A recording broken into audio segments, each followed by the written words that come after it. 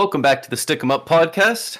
Today I'm joined, as always, with Brundy, the proud fan of a not but two-time 2023 winning team, the San Jose Sharks. Brundy, how do you feel? Not only that, so the last time we did an episode, we kind of, me specifically, I went in deep on picking that Sharks team apart, and they just finished losing 2 games in a row, allowing 10 goals against. And in the span since then, they are now not even the worst team in the league. They're tied for the worst, but they're not the sole single team at the bottom. They are now tied with, surprisingly, the Edmonton Oilers, who they just beat tonight in a very good close game. It was a very fun game to watch. Probably the most entertaining Sharks game so far this year. I mean, it's not saying much, but I'm just on cloud 9 right now. I mean, hell yeah. I mean, the record's still 2-10-1, but I mean, back-to-back wins. Like, what more can you ask for from that team? Yeah, you got one more. You got yourself a winning streak. Yeah, I mean, we kind of discussed it a bit before we hopped on here, but I think the biggest turning point was the one-sided meeting that Mike Grier had with the players, and again, it's nothing's for sure known about it, but everyone's kind of assuming what it means by a one-sided meeting is Mike Grier sits down with the players and says, "You don't talk, you listen." He, yells at him, says whatever he has to say, and that's it. And then the players just, they sit on that, think about it, and I mean, they've won 2 games since then. They haven't allowed more than 2 goals in a game since then. I don't think it's a coincidence that they go on such a skid at the start of the year, and then Grier has that meeting, and then they win 2 games. I don't think, not only did they end up winning, but they're playing night and day so much better.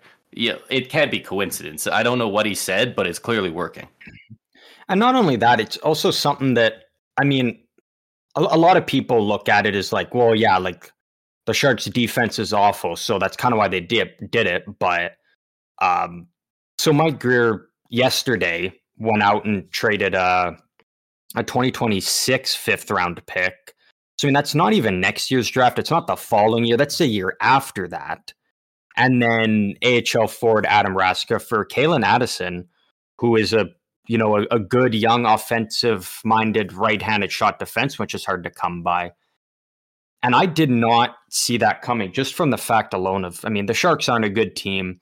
They're not going to make the playoffs. They're still going to be, right down there at the bottom. But it's just interesting to see Mike Grier go out and make a trade to bring in a player to still improve the team and make them better.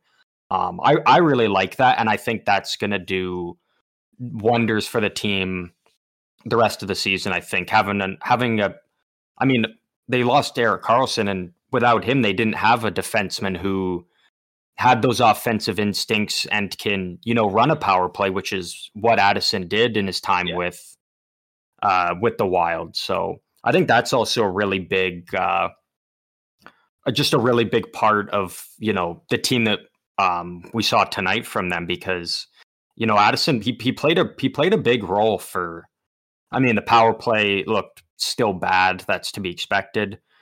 But even in the defensive zone, I thought he was very solid. I didn't see any areas where I'm like, oh, I can see why Minnesota didn't want him. I think that's also a great move for the Sharks. It's going to pay off huge for years to come, because I think Addison is going to be part of that defensive core moving forward.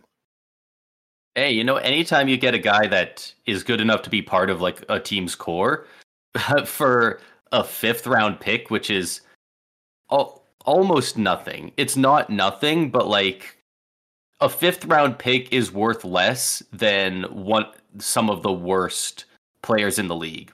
Unless their contract is actively negatively affecting your team, then they're worth more than a fifth, in my opinion. So that they barely paid for him. Like it's a great move, and especially since they decided that they don't want Thrun up in the NHL right now. It's a great move to get him in so he can play on the power play. And the thing also is like the Sharks actually do have some really good defensive prospects, mostly Shakir Mukhamadullin and Henry Thrun, but they are both left-handed shots. Like the Sharks really, I mean, before the Karlsson trade, we kind of just knew Karlsson was gonna get traded, and so then it was like, okay, so now they only have Matt Benning as a right-handed shot defenseman, and then they get Jan Ruda back in the Karlsson trade, so he's right-handed. They bring in Kyle Burrows, who I think has been very solid to start the season, but that's pretty much the exact same player, just 3 times.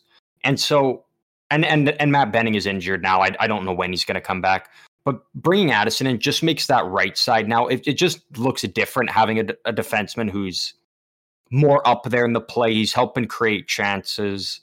I think it just kind of shifts the dynamic a bit on the blue line, and you've now got another guy you can try and work in there and see, can he be a stable guy that you can now pair with one of your left-handed defensemen for the rest of the season? Because up until, the other night against the Flyers, the lines were just in a constant blender every game. Like I think every forward and defenseman on the team played a game with all the other guys at some point. Like it was just everything was a mess. So hopefully it's a step in the right direction now of this 2-game win streak here, of having more of an identity with your team and what kind of lineup you're going to try to run with throughout the season now. Yeah, absolutely. You got any more for the Sharks? 2 things. One quick thing. I'm not going to get into it because I don't want to bash a player, because I still really do like Timo Meier. But I'm very, very hard on the train now that I do think the Sharks have won the Timo Meier trade. And that's not to say that, Meier's a bad player. He has been struggling with the Devils. That's not going to last more than the next 10 games. It's going to work out there. He's going to be a terrific player for them. But I think just now when you're looking at all the pieces that the Sharks got back in the Meier trade, like it just looks like a home run for them. Like Fabian Zetterlund, again, didn't look good at the end of last season with the Sharks, but now, having a full off season with the team and full training camp, he's now up on the top line. He's looking awesome with Hertl and Eklund. Mukhamadullin, like I said, he's the Sharks' best defensive prospect. I think at some point, maybe near the end of the regular season, I think he gets a call up and gets some NHL games in, will be a full-timer next year. Quentin Musty, I mean, we all kind of know about him. Nikita Thoyuk, I think is how you pronounce it. I don't know. Every announcer's pronouncing it differently right now. Yeah. But he was just kind of a guy where it's like, okay, he was just kind of an extra defenseman thrown in to the deal because the Sharks really wanted defensemen mostly in a Meier trade, it seemed. And he was just kind of a guy that no one really knew much on him, but he was a former 2nd-round pick. He was injured kind of throughout training camp. He's now gotten his way into the lineup. He hasn't come out since he's gotten in, and he's just continuing to get better and better each game. And he plays the exact style that we're seeing that Mike Grier wants from defensemen. So that's 4 great pieces there. And then you've still got either a second or potentially another 1st-round pick from the Devils in next year's draft. So you add that in. I mean, I think like as of right now, the Devils got the way better player. But I think when you look at all those pieces that are going to be part of that Sharks core coming out of this rebuild, and when they finally get back into contending, I think it's just such a slam dunk. So yeah, especially with how never misses. How much people said that that the trade initially was underwhelming for the Sharks. I was on that. Oh yeah, I mean, I was with you when the trade broke. Yeah, I had no idea who like any of the players were going back the other way. So, but yeah, it seems like it's gonna work out pretty well for the Sharks. And I mean, so the Devils are looking to compete right now, and I don't see how they do much right now without Meyer being at least a part of it. So if if they win a cup in the next 3 years or something like that, like then it's a win for them too. Then it's a win-win, right? Yeah, and also something thinking, I just thought about this now with the Devils. So say come the trade deadline, they're buyers again, because I think they've still got a decent amount of cap space currently, or they can at least make it work to bring in a player. So I don't think they can technically trade either their first or second, because they don't know which one is going to the Sharks. So I think their first round pick for this year and their second are both off the table for trade as well, because you don't know which one you're going to keep and which one's going to the Sharks. So I believe that's correct. Yeah. So aside from that, I mean, I'm really happy with what Mike Grier is doing. I can't believe we did not discuss this in the last episode, but Joe Thornton has finally hung them up. We didn't talk about that. No, we didn't.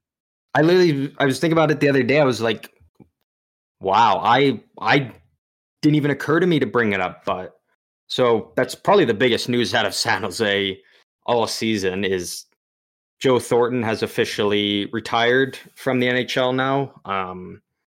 Big taps for Jumbo. It's very, very disappointing that we unfortunately couldn't see him win a Stanley Cup, and it's very unfortunate that we weren't able to see him officially get a cock trick for Joe Thornton. That is getting 4 goals in a game.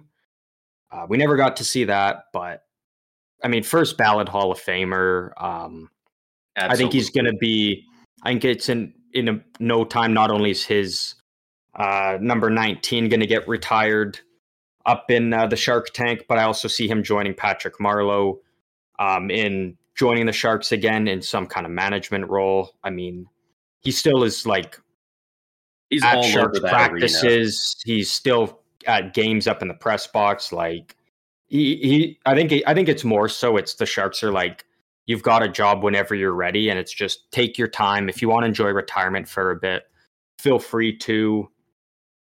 But yeah, that's kind of a big end of an era there for the Sharks. Now Joe Thornton and Patrick Marleau both retired out of the league. It's sad. It would have been nice to see them get a cup, but yeah, it is what it is. Maybe really they'll get it in a management role with the team, something like that still. That would be so sick to watch Joe Thornton with a massive beard in a suit, raising the Stanley Cup as a coach for San Jose. Yeah. But I feel like Joe Thornton is one of the more underrated players in the last 20 years.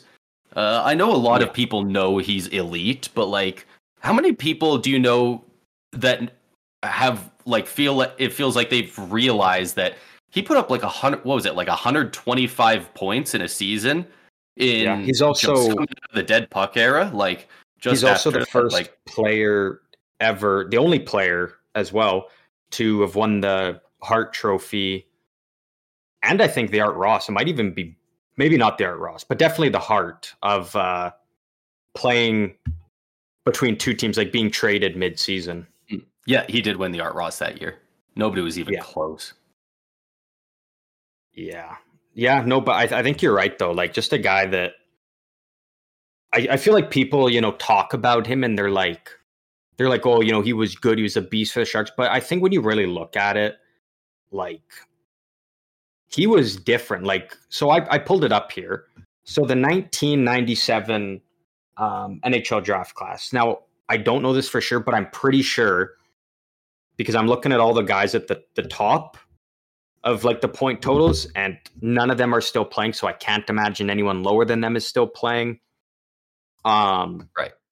But so to break it down, the top, so I just pulled up the top 5 point getters from that draft, the 97 draft. In 5th place was Brendan Morrow. only with 575. I say only 575, but so he finished that draft class with the 5th most points. For 5th most in a draft class, you might expect a bit more, but at the same time, that's a great NHL career. So a little bit of a bump up now, up from 575 to 750 was Olli Jokinen. Okay. Jumping up quite a bit from that, up to 1,134, Marian Hossa. Hossa. Jumping up just a little bit, but like just a little bit higher than Hossa, 1,197 points.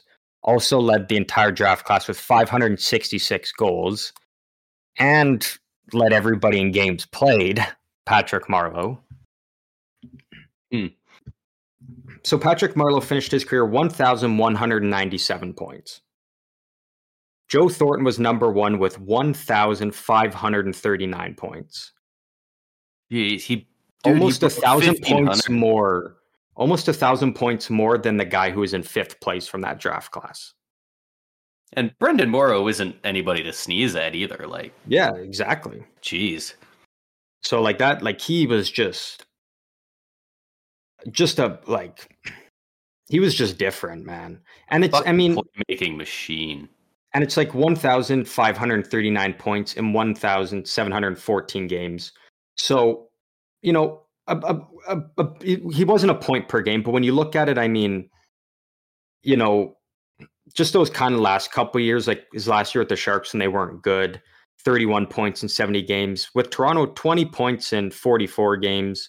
And then with Florida, 10 points in 34 games. So taking that into account, like he was almost kind of around a point per game guy in his career. Olympic gold medals, went to the World Championships, like represented Canada on the world's biggest stage. Like, hell of a career. Absolutely incredible career. And he just got his number 19 retired with the Sioux Greyhounds. Yeah. And if you haven't, not only you, but anybody, if you haven't seen the video of it, I strongly encourage you to, because it's such a cool video. So they were retiring Joe Thornton's number 19 up into the rafters, and he wears the colors. He's got a nice red, like dark red suit on. He looks sick. I don't know the name of the player, but whoever number 19 currently is on the Greyhounds? Currently is on the Greyhounds, yeah. So he came off the bench and skated over to Joe Thornton, like shook his hand. The kid pulls off his number 19 jersey with his name on the back. He rips the name off, and underneath it says Thornton. So number 19, cool. Joe Thornton jersey. He hands the jersey to Thornton, and then you can see his number is now, I think, like 63 or 56 or something. So he changed his number, which that's got to be a cool moment for the kid. You're the one that officially like ripped your name off 19, Scott Thornton's name. You give it to him. It's like, this is yours now. No one will ever wear 19 again, type of thing. I think that's really cool. That's a really cool way to do it. And that's right. It's also got a little bit of WWE style pageantry. That's fun. Like, and you also know that that's not a thing that, like, the Greyhounds management would have brought to him, type of thing. They would have been like, okay, so what you're going to do is you're going to skate out, rip your name off, and give it to him. Like, I think that's something he came up with himself. Yeah. Like, that just does, like, if it was the team, dude, they'd be like, just go up and take the 19 off, hand it to him, and type of thing. But to make it a big, kind of just dramatic reveal type thing, I think that's just something that a player would have had to come up with, because they're like, I want to do this type of thing. But either way, if anyone wants to go and check it out, I strongly encourage you to, because it's just a really cool moment. And with the way, kind of leaning into probably the next thing we're going to talk about, it's good to see some good in hockey still in those cool moments that kind of take away from the negative stuff in the league. which we can now transition to the next one. I'll let you. Yeah. Are you referring to the Blackhawks news? Yeah. So, and I guess it was included in the Block and Jenner report that the law firm that did the original investigation into the 2010 sexual assault scandal for the Blackhawks.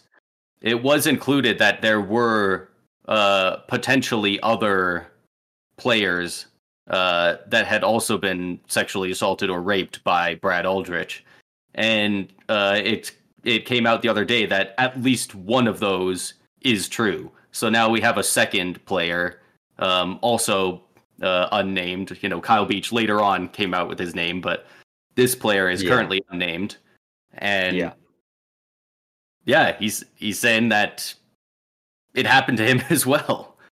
Like, good God.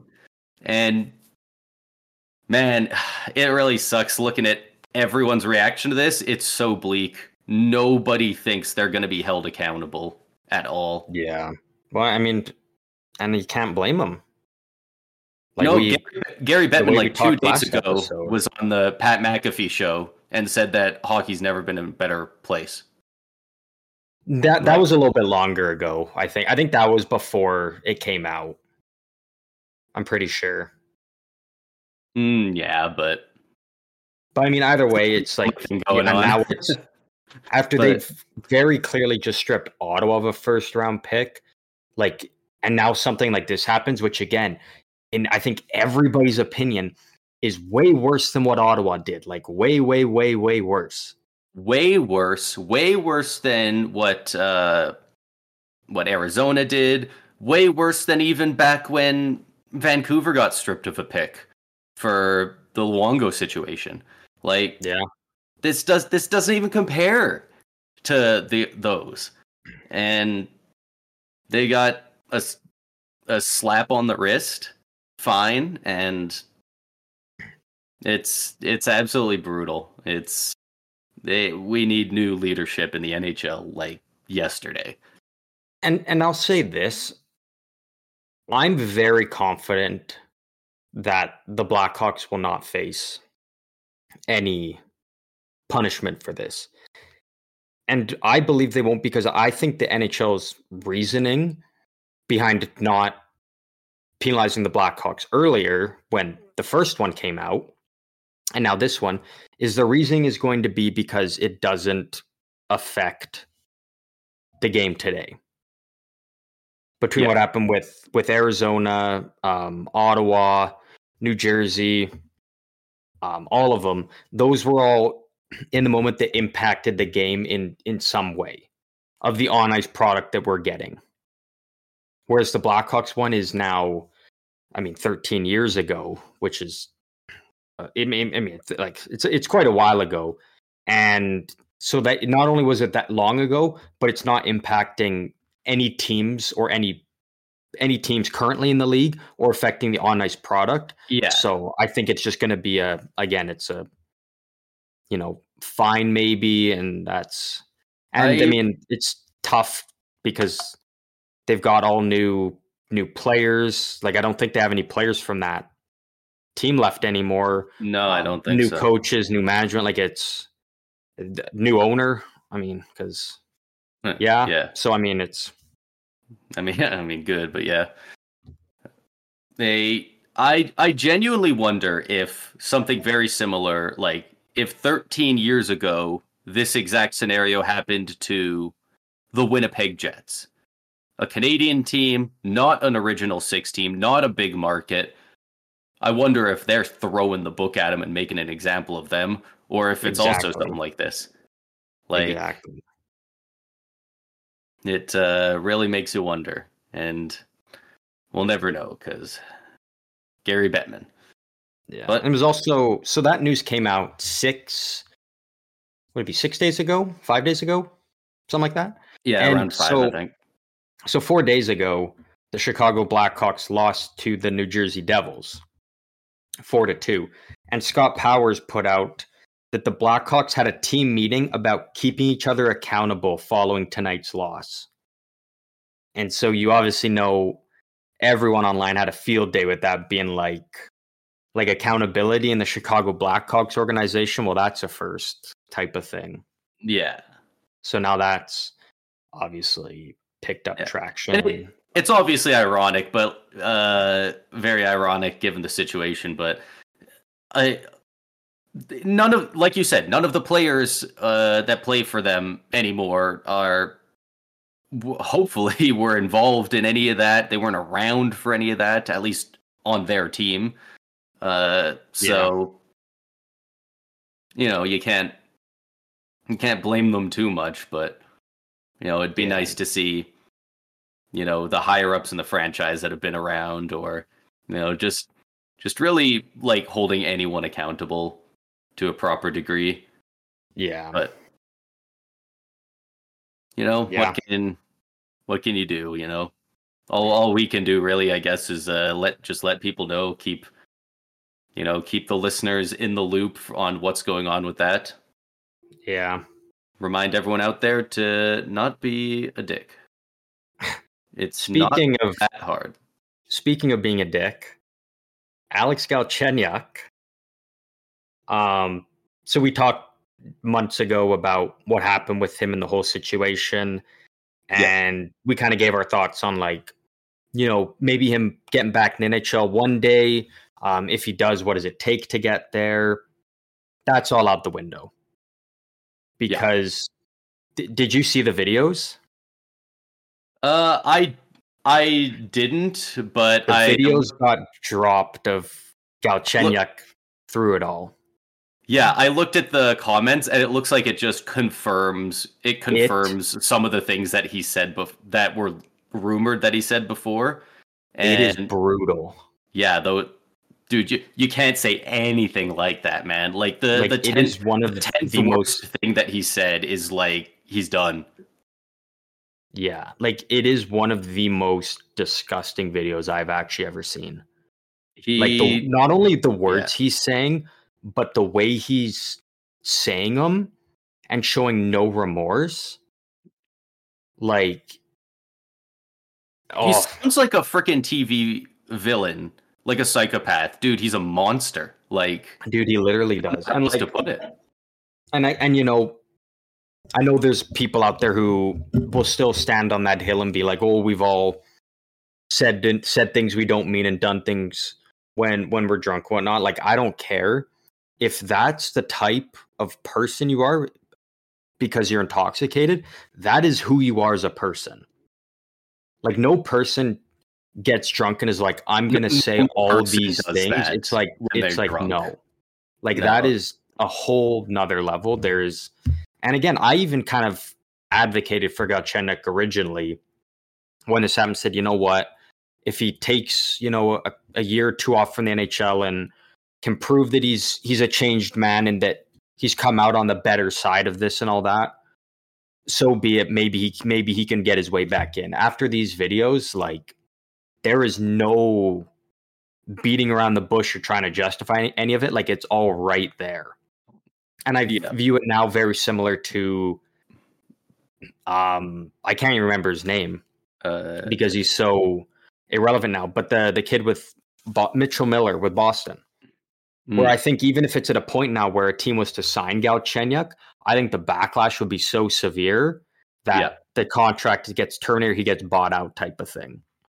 I can't see a way back now. It really also matters, how sore you feel about it. And, so in Mitchell Miller's case, he was like, yeah, I feel bad. And then the guy he bullied was like, I never got an apology. I even asked for one. He still won't give it. Like, the dude just was an ass.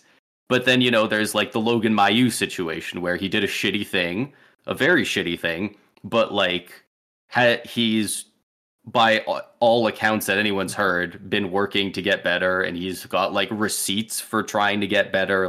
He can prove it to a degree. So it obviously, some things you cannot come back from, but it also depends on how you handle it. And Galchenyuk's kind of losing on all fronts there. And with the Logan Mailloux thing, is if because I think he's playing with in the AHL for Montreal's AHL team, correct? I think so. So I mean, if he has already made it there, he makes it to the NHL. I mean, if it, I feel like be with a CHL team. Actually, I think he's under. He might have a contract with them, but he's. I think he might still be on a CHL team, but I'm not 100% sure. Okay. Either way, but either way, I feel like if he's a guy who's got those receipts of him trying to get better, I think that's a guy when you see him get to the NHL level and he's like, a full professional athlete at the highest level, that could be a guy who goes on to do, I think, very good things in trying to always do good things and give back as much as he can, because if he's come out a better person of it and a guy that's very grateful for the fact he's even getting to be in the NHL after everything and all that, like that could be someone who could, I'm not saying he's going to, but could end up being a very positive influence going forward. Again, not saying he's going to be, but I think experience. Exactly. You'd hope he would, for sure. There's numerous people who, have been in those positions where they did a shitty thing, they're at their lowest, and then, someone maybe reaches out to them, takes a chance on them, helps build them back up, they get better, and then they go on to do great things. Like that's a part of life, that's nature. But with Galchenyuk, I think now with this video, there's just no coming back.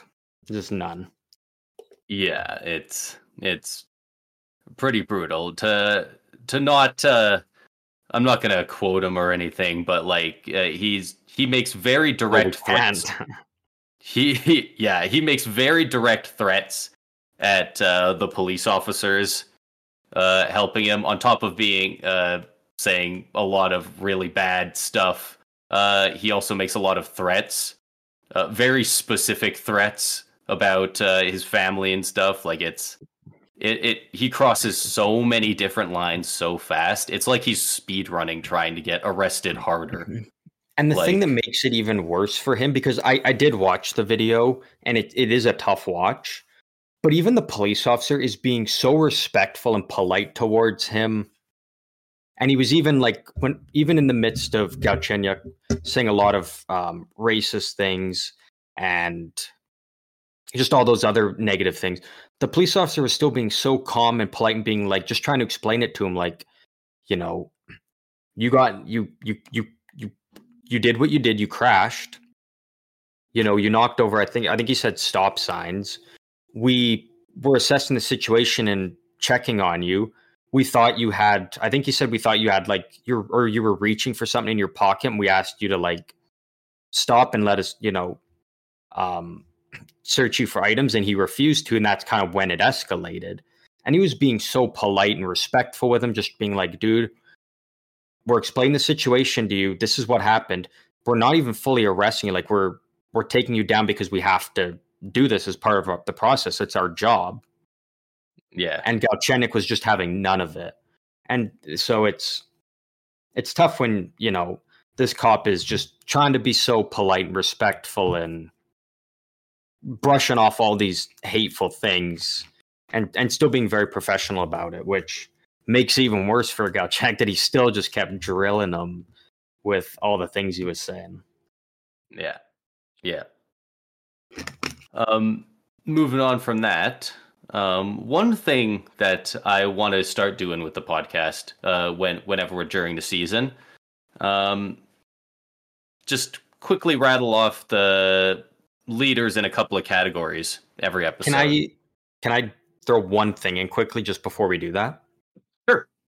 Because I don't want this to leave my mind, because I just thought about, but a guy you mentioned with Joe Thornton, like, a very good playmaker, a guy who's always again, a great player, but always kind of feels like underrated, and they don't get their glory that they should. But Nicholas Backstrom has left the Washington Capitals for the time being due to just not feeling right after his, I think it was surgery or something. So this maybe, kind of the way it's looking, could be the end of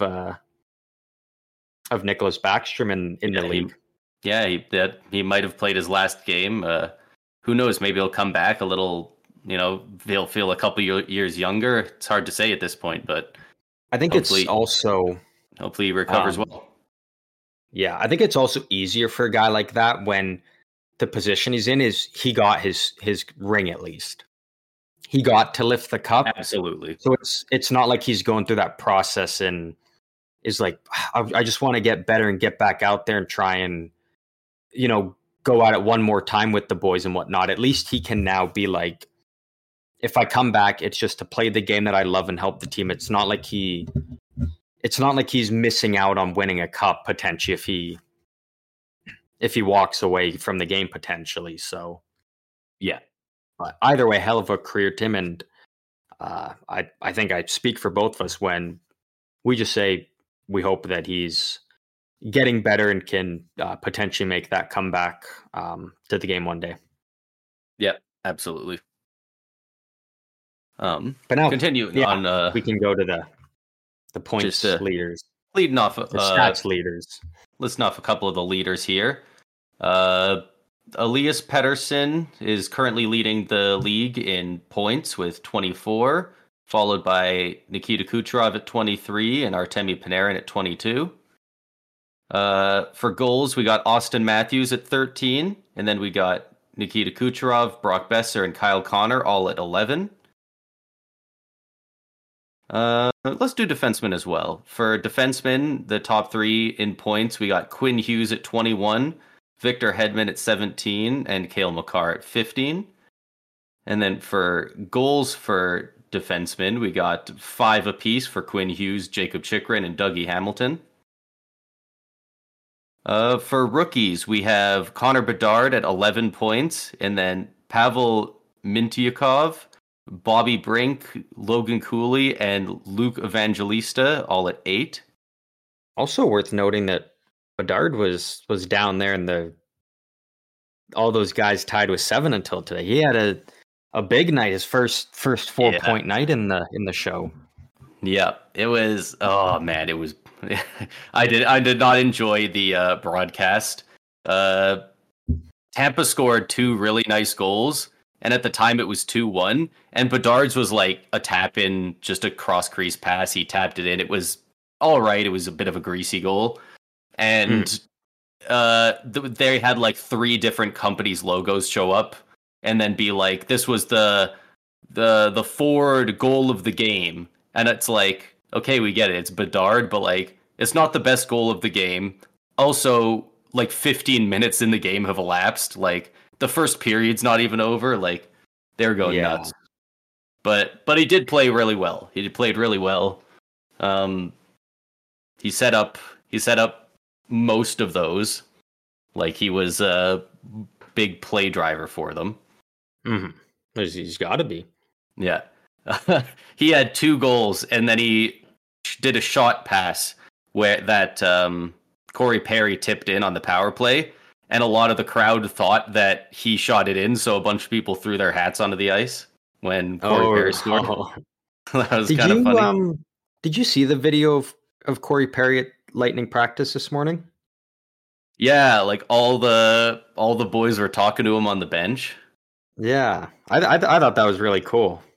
Especially for a guy like Corey Perry, where, people always jump to that he's a controversial figure and and all that. So it's kind of nice to see him go back to Tampa and see all the boys excited to see him again and want to chat with him. And apparently, John Cooper said that he told him earlier today that he hopes that one way or another later on he comes back to Tampa. And we didn't even get outbid by Chicago for him, I don't think. I don't think he got offered that big money until after we let him go. So I'm wondering if he means later in his career or like in like an off-ice role, like a managerial role, which could be very interesting. Yeah. Just to round out some of those stats, I guess we'll also do a couple goalie ones. Jeremy Swayman leading the league in save percentage. It's pretty early in the season, so these are wild stats. But Jeremy Swayman with a .952, Semyon Varlamov with a 950 and Thatcher Demko with a 948. And then we got Varlamov, Demko, Jonas Johansson, and Tristan Jarry, all with 2 shutouts. And for whatever reason, they don't have wins on here. But wins is a team stat, so that's okay. Yeah. Yeah, I mean, I think a big one for me is just what a start to the season for, I mean, the Canucks as a whole, but also Elias Pettersson and Quinn Hughes. Yeah. Quinn Hughes is the front runner for the Norris, and it's not even very close, is it? Like there's other guys that are close with each other, but I think he's a cut above at the moment. He's playing really well defensively, and he's otherworldly offensively. He's the only defenseman on this list when I'm sorting by stats. He's the only defenseman on the skaters point list, and he's in 4th. He's not like far down either. Yeah. So, yeah, they are cooking over there in Vancouver. Yeah, it's been a terrific start for them, and I only see it. I don't see it, them drastically like falling off a cliff. Like I think this is the Canucks that we've got for the season. Like everything is just clicking so well for them. I think the addition of Filip Hronek, which a lot of people thought they're like, what are the Canucks doing here? Like, why not? Why are we not keeping this first? And I don't even know why Detroit gave up on Hronek. Yeah, I don't know why people didn't like that trade. I mean, I'm not going to pretend like I looked into Hronek super hard, but I always felt like he was pretty good. It felt like almost a bit of an underpay for a first for him. Considering people were giving up a first for one playoff run of Nick Foligno and stuff like that. Yeah, well, not only that, playoff to go out in the bubble. I guess he didn't even play. Didn't technically make the playoffs. But I did say it when it first happened. I may have even tweeted. I can't remember. I tweet a lot of dumb shit. Yours is a garbage feed. It's great. The biggest thing I kind of saw when the trade first happened was I basically saw it as they went out and got Filip Hronek, so now they have that guy that is with Hughes for the next 10 years. Yeah, like that was the perfect player to bring in to put with Hughes to not only make the team better and the defense better, but to make Quinn Hughes better and bring the best out of him. And we've only seen Filip Hronek get better since then, and we've definitely seen Quinn Hughes get better.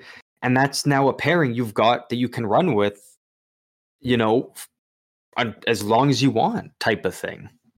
And if you got to only pay a first round pick for a top pairing defenseman for the next 12 to 15 years, like that's huge win. Yeah. Yeah. And I did the top 3 players for points defenseman, but number 4, Filip Hronek, fit with 14 points. Like, damn, I didn't even know he was that high. Yeah. Oh, so he's really been. He's 1 point behind Cale Makar. Wow. Yeah, they are. I believe they just tonight got their 5th win in a row. They are doing really well. And I mean, with the way the Oilers are playing, somebody in the Pacific has to pick up these wins. So we have to talk about them now, right? Like, we got to talk about the Oilers. But before we do, I'm going to tell you something really cool. This is really cool. It sounds like it's going to be a very mean, pretty cool thing to a certain fan base, but let me hear it. So to start the season so far, Connor McDavid has 4 even strength points. He's got 6 power play points because he did not get a point against the Sharks tonight, where people thought he was going to break records, and he didn't get a point. And he played almost 25 minutes. Washed. Is he ready? So McDavid has 4 even strength points on the season. Pat Maroon on the Minnesota Wild has 9. Pat Maroon has double the amount of even strength points McDavid does. It's so good. Connor McDavid averages just a little bit under 22 minutes a night. Just under 22 minutes a night, playing with Draisaitl, Bouchard, Nugent Hopkins, Kane, Pat Maroon. I don't even know who he's playing with on the fourth line in Minnesota. I saw him score a tic-tac-toe goal with Joel Eriksson-Ek. I don't know if they're on the line or if he was just out there with them, but I mean, 9 points. He's probably making his way up the lineup. This actually, kind of does surprise me. He has averages 14 minutes of time on ice per game, and averages 1 minute of power play time on ice. So he's not scoring on the power play, getting points, but he's on it. But he's to screen on the power play. I haven't watched him in Minnesota, but there's no way they're using him for much other than screening. So, which he's very good at.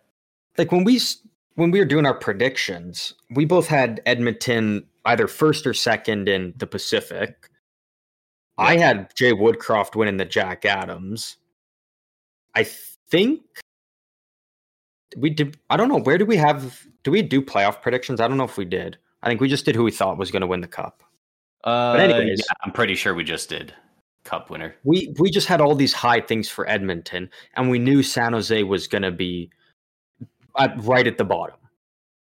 If you Edmonton told me that another first, if you told me at the beginning of the season through, 12 or 13 games of the season, it was like that Oilers Sharks game, they're going to be the bottom 2 teams in the league, and San Jose is going to win that game, I would have been like, no, there's no way Edmonton is down at the bottom of the league with the Sharks, and the Sharks beat them for them to now. Not only that, that's the first time the Sharks have beat them in, I think, their last 8 meetings or something like that.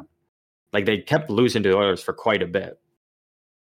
And now they're 31 and 32, both tied at 5 points. It's crazy. Even if in the scenario where, for whatever reason, McDavid hasn't played this entire season, I would still predict that they have more than 5 points. Yeah. It's crazy that they're this bad. And even now Jack Campbell gets sent to he gets put on waivers and he's sent down to the AHL. So now, and he's still got another 3 years after this one of his contract? Making $5 million per year. Oh. Where is it? Oh, you're going to love this. You're going to love this. So Jack Campbell sent down to the AHL, cleared waivers, obviously. Yeah. His first game with the Bakersfield Condors in the AHL. Played the full game, 60 minutes. Yep. 20 shots against, 16 saves, 4 goals against in a 4-1 loss. He just got lit up in the AHL, his first game. Oh, man. Dude. If you're the Oilers now, because, you can't just have, I think they saved just about $1 million with him being in the minors, but you can't have $4 million for the next 3 years after this one in McDavid and Draisaitl's prime of dead cap on a goalie to stay down there. No. What do you have to attach to Jack Campbell to even trade him? Because a team getting him is he can't even play in the AHL. He gets lit up in the NHL. If you have a prospect, which they don't really have. They have Xavier Bourgault. I think that's about it. Yeah, either picks or prospects, and then ship them to a team that's knows that they're going into the rebuild for the long haul, maybe a Washington. maybe Washington takes him, and if you can get Darcy Kemper back or something like that, that'd be really nice. I think to trade Jack Campbell, you almost have to do at least a first. I think what is kind of their top prospect, Xavier Bourgault, because they traded Reed Schaefer and they didn't have a first last year. So like at least a first in Bourgault. I think you also need to add Broberg in there. I know his value's probably not that high as it was a couple years ago. I think you need to add him. And then you still might need to do like a second or something. Or something like a Ryan McLeod. Like, I think you need to, because that's a team that's now taking basically $5 million of dead cap for the next 5 years. And not only that, that's saving you. Like, you're not even fully paying for them to be willing to do it. It's to help the team and actually get rid of that cap. Yeah. That's tough there, man. And again, I mean, like, McDavid looks hurt. Again, I don't know if it's another injury or if it's still the same one. I imagine it's the same one. He looks like he looked like he came back too soon. But even the rest of the team, like you said, even if McDavid haven't played at all, with still again 100-point guy Ryan Nugent-Hopkins, Draisaitl, Bouchard, Kane. You've still got Ekholm, Dylan Holloway, which former first round pick, like he's supposed to be. Yeah, like I can't figure out what's going on there, and I think again, obviously they are getting really bad goaltending, like across the board, but even tonight, still. Like I thought Stuart Skinner looked fine. I think the first one was a nice play, but I think was savable. But the second one, I mean, a bounce off Zetterlund right to Hurdle and the one-timer. Not much he can do there. Philip Zadina's goal, beautiful pass by Sturm and a great one-timer kind of half one-timer by Zadina. Like, again, I don't think Stuart Skinner, and he actually almost even saved that. Like, I thought Stuart Skinner looked actually really good tonight. And it's just, I mean, I want to sit here and actually, the Oilers did get a lot of good chances. Like Mackenzie Blackwood did play very well and stopped a lot of ones that I think Kakkonen would have let in. But I mean, still, I think the Oilers had like 40 shots or something. Yeah. And only 2 goals. And one of them was a bounce that popped right to Nugent-Hopkins for an empty netter with only 2 minutes left or something. Yeah, that's man. I want to sit here and say that you can't just get bad puck luck for a whole year, but that's like what we saw all of last year with the Calgary Flames. Just all year we were going, their luck's going to turn around. The stats show that they'll get better, and it just never did. They never got a good bounce. It always went in their net when it was a 50-50. Like, hey, you know what? If it happens to Calgary, it can happen to Edmonton, I suppose. And even, like, what was Edmonton's power play last year? Like, didn't they set a record or something? I'm pretty sure it was, like, the best power play of all time. Yeah, and then in the playoffs, like... It was like 35% or some shit. Yeah, and then the playoffs, like, it might have been up to, like, 50%. It was nuts. I think it was around 40. I think it went up from the regular season. And so the Oilers have that exact same power play out there tonight against the Sharks, who, coming into this game, I think their penalty kill was 70% or something. And I don't even think that's actually the worst in the league currently. And the Oilers didn't get a power play goal. Yeah. Like, their power play got skunked, and they got quite a few. Their power play went 0 for 4 against a terrible San Jose penalty kill. Like, I don't know. I think something has to change soon, because and especially with the run that Canucks are going on, which, you know, I think we kind of are very certain that Vegas and LA are for sure, going to be two of the three Pacific teams for sure. I think that lead that the Canucks are really gaining on the Oilers this early. I don't know if the Oilers are going to be able to catch the Canucks at this rate. And so then the Oilers are sitting there going for a wild card spot. And then you're guaranteed to probably play Colorado or Vegas round one. Yeah. Or St. Louis if they catch a hot streak.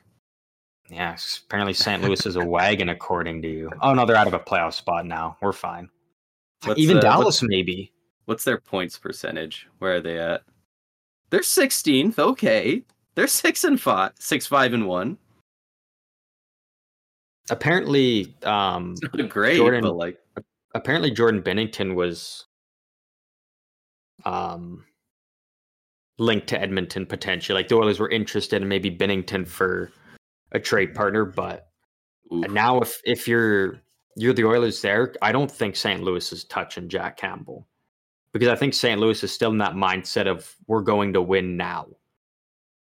Like if you're trading Campbell, you're sending him to, like you mentioned, a Washington or maybe a San Jose. I'm not sure because they already have some tough contracts, but maybe like a Chicago, Philadelphia potentially. Philly, maybe if they actually are able to give Philly an offer they can't refuse for Carter Hart, I could see that.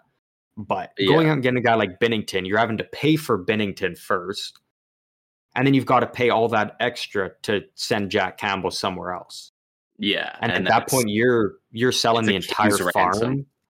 You're selling all your assets in one go, hoping that Binnington, who's known for being inconsistent since he won a cup. Yeah, he's basically Matt Murray 2.0, minus the injuries, but the temper tantrum increase. Yeah. But then at that point, you've risked and used every asset you have to hope that this goalie will finally work. Because they thought Jack Campbell was going to work. I mean, Mike Smith kind of did, but they thought Koskinen was going to work. And it's just been an endless cycle. Like in the McDavid-Draisaitl era, they haven't had a goalie that they've committed to, and that's the goalie they're running with. I really thought it was going to be Cam Talbot, but yeah, I don't know. I don't know what you do there anymore with the Oilers. Yeah, that's tough. They're going to have to make a decision one way or another with the goaltending. But like you said, with they really left the door open for somebody else to seize the opportunity in the Pacific Division, and it really looks like the Canucks are saying dibs. They are taking it and running.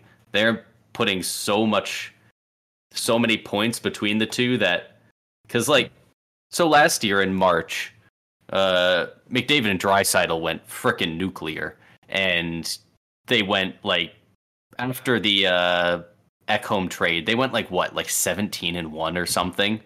It was nuts, insane. If this continues for too much longer, they go 17-1. Maybe they get in.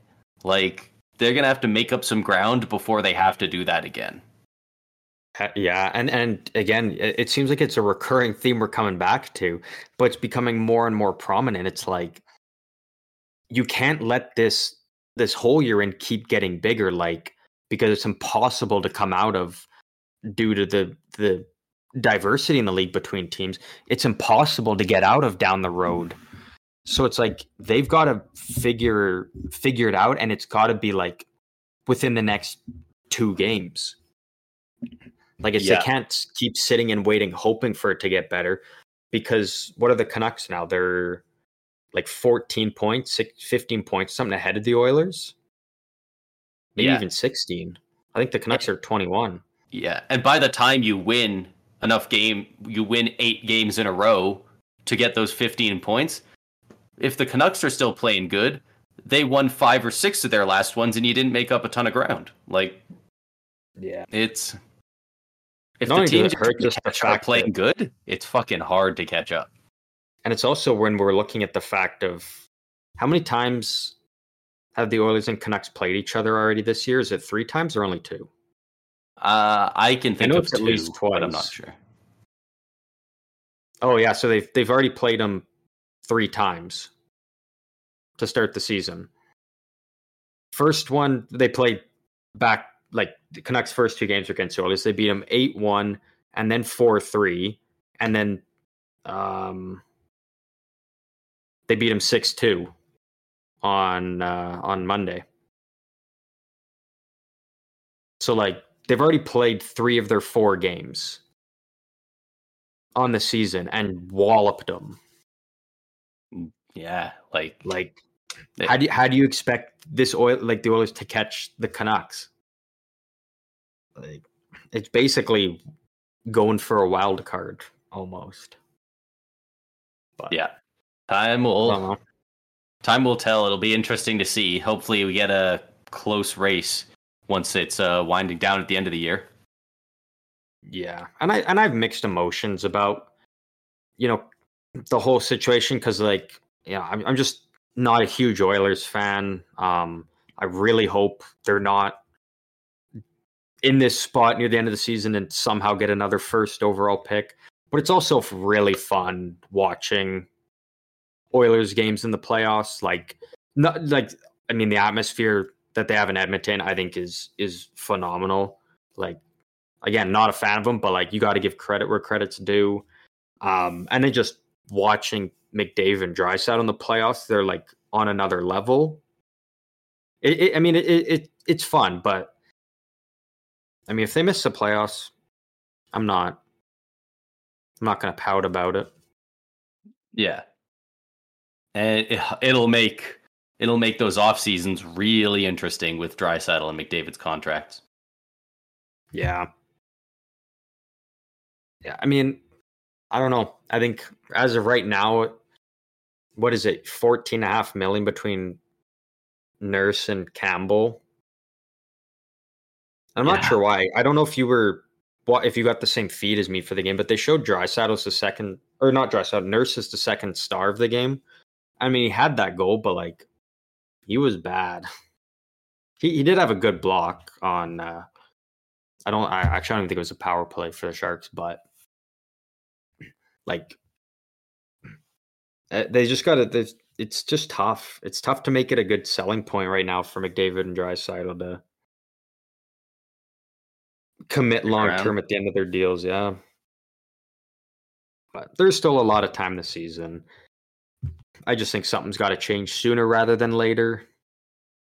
Yeah, and we'll keep updating on them because that's a really big story right now. It's just crazy that it's gone like this. Yeah, I did not expect this kind of start of the season. Not only that, to go into San Jose and lose. Fuck, I'd hate to be that team. I'd fucking hate to be that team. Anyways, that's brutal. That's tough. I can't even imagine. Ooh. Anyways, all that doom and gloom on the Oilers. Was there anything else you wanted to cover? I didn't have anything. Just one thing. I don't remember how I got here, but I ended up on because I clicked on I was on the stats page and I wanted to go to team stats to see this year's stats. You click on team stats and it brings you to a screen where it shows 22,000 wins for the Canadians because it's the franchises all times. Oh, so yeah. I was just sorting by things, looking at random shit. 4 out of every franchise, so it's more than 32. It's all the franchises there have been, the Hamilton Tigers, the St. Louis Eagles are all on here. The 4th all-time best power play in the NHL, the Arizona Coyotes. Really? Fucking what? Colorado makes sense. Vegas makes a lot of sense. Edmonton obviously makes a lot of sense. Arizona. What year is that? That's not a year. That's just the franchise as a whole, all time. Huh.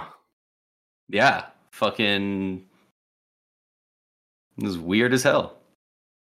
Apparently they've had a good power play. Sharks are second all time for a penalty kill, only to Minnesota. Really? Tampa's fifth. Tampa's sixth in power play. We got good special teams at least. That's crazy. Good for the Coyotes. Yeah, right? Like they would have been one of my top guesses for like one of the worst ones of all time. Yeah. Like they're right below the Oilers with McDavid the last few years, Gretzky back in the day. Like, yeah, that's goofy. But no, I do not have anything else. I did. I can't exactly find. I guess we can plug our tweet segment for the next show. I can't find it, and I know it. I know I saw it. I just can't remember where it was or who it was like by. Like a reporter? It was just like a report, but like I don't want to say it and then be wrong, so I might just leave it. Because I can't find it, but I'm pretty sure I saw it. But when I look it up, I'm not seeing anything for it now. Oh, well, I was scrolling. I didn't find it, but I did find something else that we didn't talk about, actually, that it's kind of big news. The NHL, they did like a NHL teams voted, and there was a vast majority voting in favor to decentralize the NHL draft. Oh yeah, that's for them to do it like online, remotely, pretty much. Yeah, kind of like the COVID years almost. Which I hope it's a lot better than. I mean, I still love the way they did it during the COVID years and whatnot, but like I think they've got to up their game now if this is like the actual format they're going with moving forward. Yeah. But it's interesting. I don't know. I always kind of like the whole first round there and having the guys like kind of there, and I don't know. I just always thought that was kind of cool in person, but I mean, if teams if this is the way they want to go with it, I mean that's fine. It is cool. It's a huge change. It is like a lot of unnecessary stuff. Like the whole floor of the arena is always filled with just a bunch of general managers, assistant GMs, all these guys on their phones. Like all of what they're doing can clearly be done remotely, and there's no reason to really have them there. It is cool for the guys being drafted, though. Aside, like, this is basically the end of it. When will we ever, aside from the Stanley Cup being lifted, when will we ever really get to hear an entire arena of people boo Gary Bettman, though? That is true. It only really ever happened at the draft, and he was welcoming people or announcing a trade or something, and the boos would rain down. It was awesome. We won't get that. Yeah. Which I think is probably, more than I think about, that's kind of one of the biggest reasons why I'm like, oh man, because like that was such a fun running joke for so long, and we're gonna lose that. But because I don't know, I'm not a huge fan of people all booing when like he's presenting the cup, because I mean, like it's the cup. Like, yeah, I actually kind of want to hear what he has to say, because I think he actually does do really good speeches when presenting the cup and whatnot. So I actually kind of like to hear that. And it's like it's we should be, cheering and celebrating because this team won the cup and for these players and whatnot. So that's why I really kind of like it at the draft. Kind of all the boos that just rain down, and watching them just sit there and squirm in it. Yeah. I'm very 50-50 in those speeches because I do generally like the content of them. But at the same time, the team is always so fucking antsy. They're like, just hand me the cup. We did the thing. Give me the freaking cup.